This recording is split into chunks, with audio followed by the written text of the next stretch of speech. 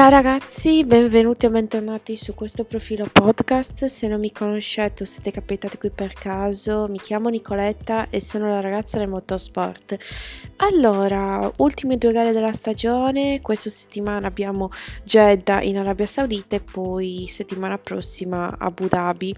Ultime 2 gare di una stagione davvero avvincente, davvero bella, ma soprattutto abbiamo visto 2 gare incognita. L'ultima, il Gran Premio del Qatar, e questo fine settimana a Jeddah. Le gare incognite alla fine dell'anno sono sempre veramente un terno al lotto, perché i team in primis non hanno dei feedback. Non avendo dei feedback, sostanzialmente è fondamentale il lavoro che si fa in fabbrica.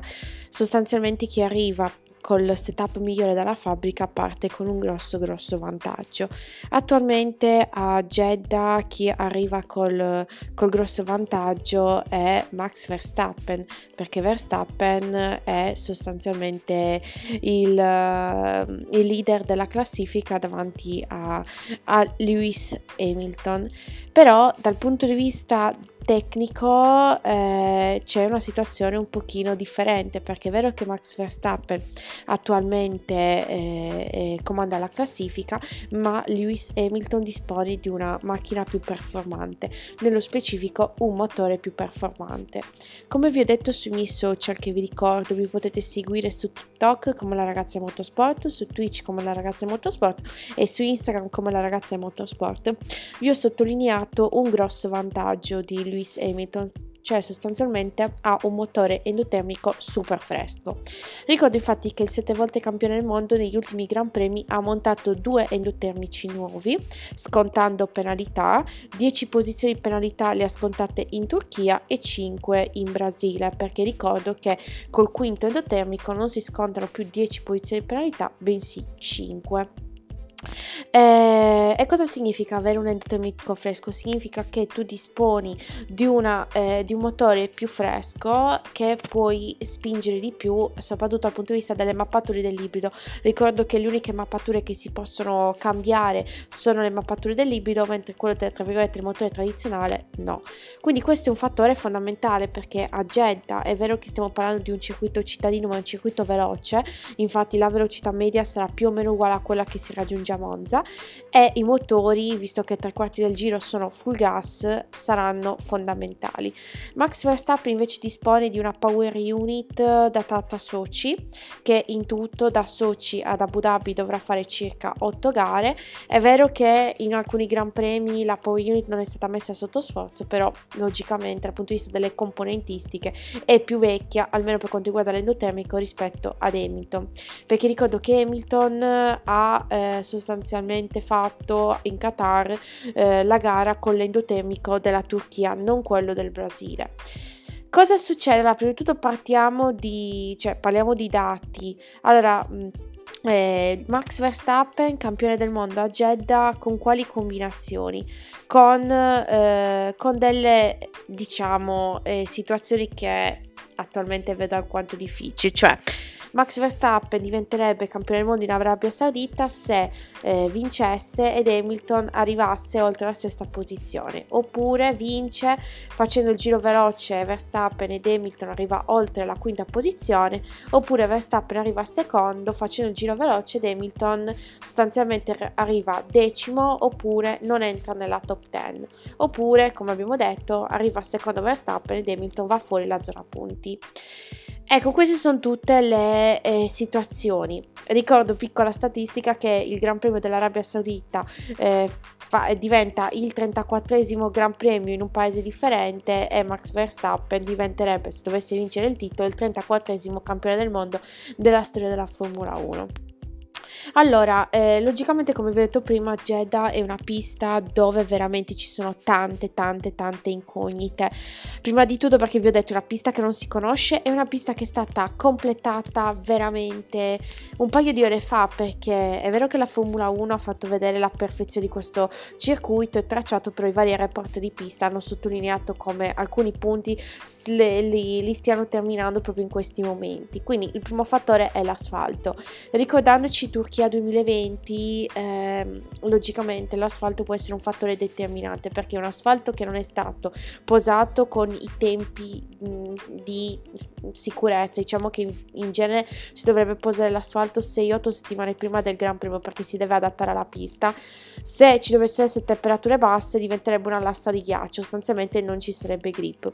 Quindi in questo primo saranno fondamentali quindi l'FP1 e l'FP2 di domani, perché bisognerà sostanzialmente portare tanto grip in pista. È vero che ci sono anche le categorie minori, però il problema grip c'è ed è fondamentale.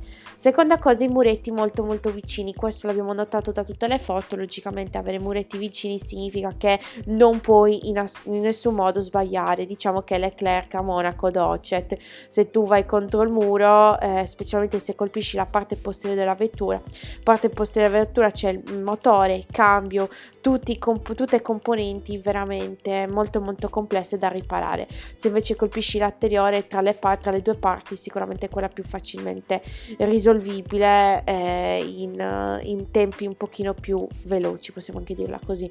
Quindi prima di tutto quello, vie di fuga veramente ce ne sono poche. Terza cosa, le curve sono abbastanza cieche, quindi anche quello è un fattore fondamentale. Quindi in qualifica ci saranno tante bandiere gialle e secondo me in gara delle safety car, almeno questo è quello che un pochino presumo. Chi vedo favorito a Jeddah? Io vedo favorito Lewis Hamilton, per la semplice ragione, come ho detto prima, ha un motore più performante, può spingere al massimo dal punto di vista della power unit, della mappatura e così via. Secondo me Verstappen farà un pochino il ragioniere in ottica Abu Dhabi, secondo me. Parlando del motore di Verstappen, l'ha detto ieri bene Helmut Marko, che non lo cambieranno il motore. Se dovesse succedere lo faranno soltanto ad Abu Dhabi. Ecco, io questa trovo una strategia, non dico suicida, ma poco ci manca, perché ad Abu Dhabi è impossibile sorpassare, anche se era un posto molto più performante rispetto a quella degli avversari. Piccola indiscrezione, la Honda ha comunicato nella giornata di ieri che voleva cambiare il motore di Verstappen in Qatar, ma la Red Bull ha rifiutato. Quindi mamma mia, non vorrei pensare che cosa potrebbe succedere nel box se Max Verstappen sarebbe costretto a ritiro a causa cedimento del motore. Non voglio minimamente pensarlo, quindi anche questo è un fattore importante.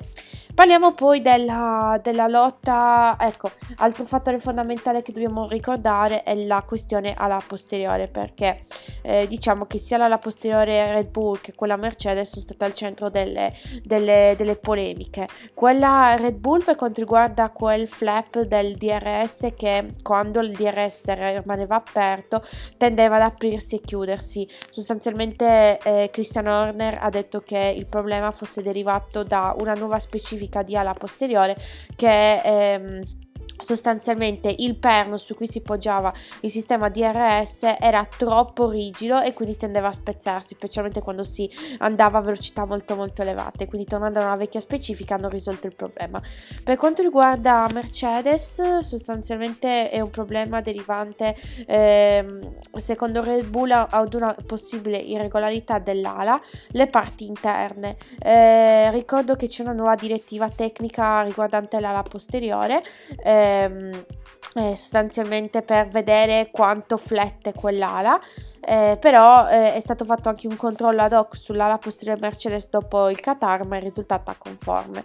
Quindi vedremo che cosa succederà in Arabia Saudita, perché stanno alcune indiscrezioni. La FIA avrebbe presentato una nuova direttiva dove si dovrebbero fare ulteriori controlli proprio sull'ala posteriore della Mercedes e di tutte le altre ali posteriori. Vedremo, sicuramente la questione non sarà finita qui. Red Bull e Mercedes, logicamente lottando per il mondiale, stanno cercando di trovare tutti i peli nell'uovo possibile degli avversari e dei competitor.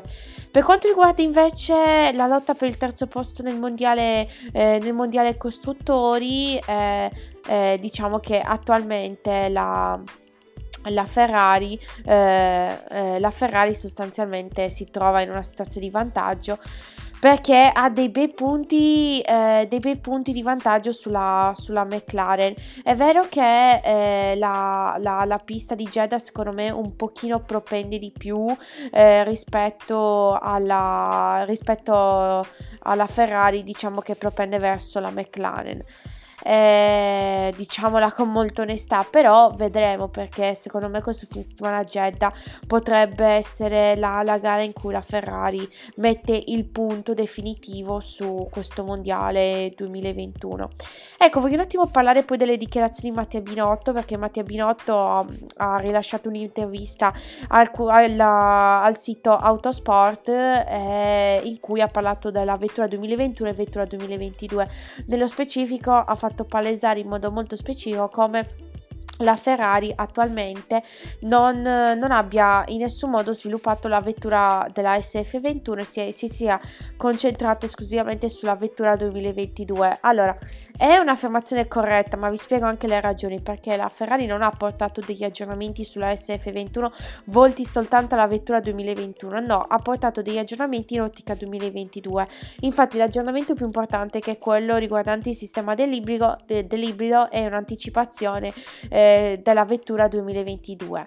Ecco, sicuramente queste dichiarazioni sono sempre un'arma a doppio taglio, perché se la Ferrari non dovesse centrare e non dovesse realizzare una vettura competitiva in ottica 2022, logicamente queste dichiarazioni invecchierebbero malissimo, però è anche giusto dire come la Ferrari si sia attualmente concentrata solo sulla vettura 2022.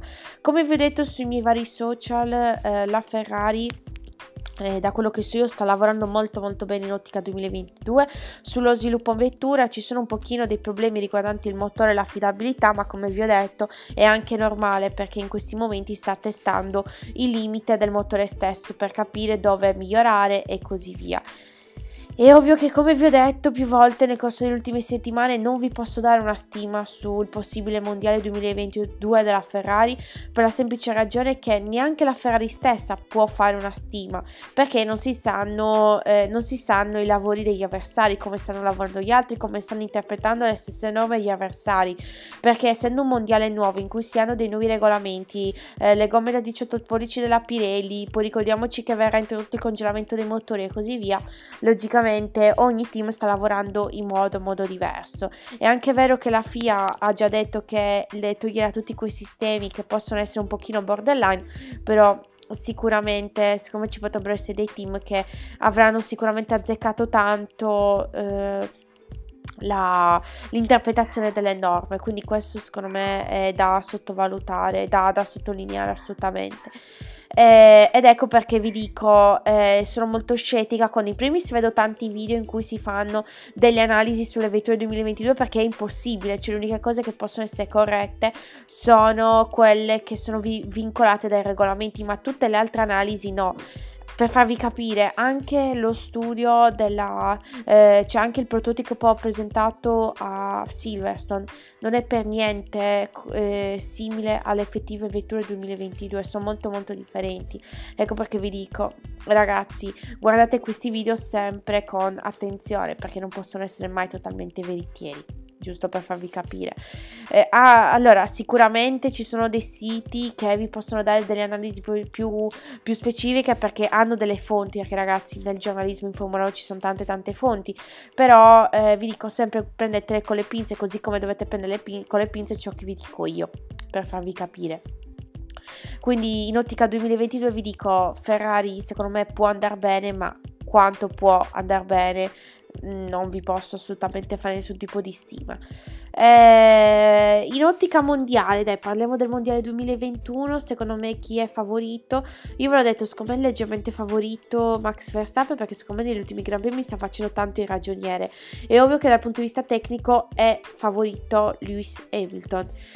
Se dovessero secondo me arrivare a pari punti, o un punto sopra un punto sotto ad Abu Dhabi, io temo che ci possa essere un contatto ad Abu Dhabi, e allora lì voglio proprio vedere come gestirà la cosa Michael Masi e tutta la commissione di gara, perché voglio proprio vedere come se la gestiranno, perché negli ultimi Gran Premi abbiamo visto dei movimenti alquanto discutibili delle commissioni di gara, che hanno dato prima di tutto con tempistiche lunghissime dei risultati, uno, e poi non va per niente bene questa discrezionalità che si sta vedendo nei corsi ultimi Gran Premi, perché l'episodio che è successo tra Verstappen ed Hamilton in Brasile doveva essere penalizzato il pilota olandese, non bisognava lasciar correre, perché altrimenti tutte le penalità che sono sempre state date per episodi simili nei Gran Premi precedenti allora non hanno senso. Quindi prima di tutto bisognerebbe avere una linea guida sempre quella, e non bisognerebbe vederla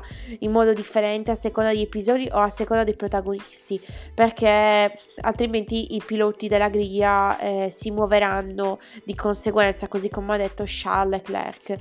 E poi queste tempistiche eterne, secondo me tempistiche eterne perché i commissari non vogliono in nessun modo condizionare il mondiale. Ecco perché anche la penalità in griglia di Verstappen in Qatar è arrivata con così tanto ritardo, credo. Comunque molto molto bello questo mondiale, non credo che si deciderà il mondiale questo fine settimana a Jeddah, ma secondo me si deciderà il prossimo weekend ad Abu Dhabi, almeno questa è la mia sensazione. Fatemi sapere che cosa ne pensate di questo podcast, vi ricordo di seguirmi su Instagram come la ragazza motorsport, TikTok come la ragazza motorsport e su Twitch come la ragazza del motorsport. Vi saluto, grazie per aver seguito questo podcast, alla prossima, ciao a tutti!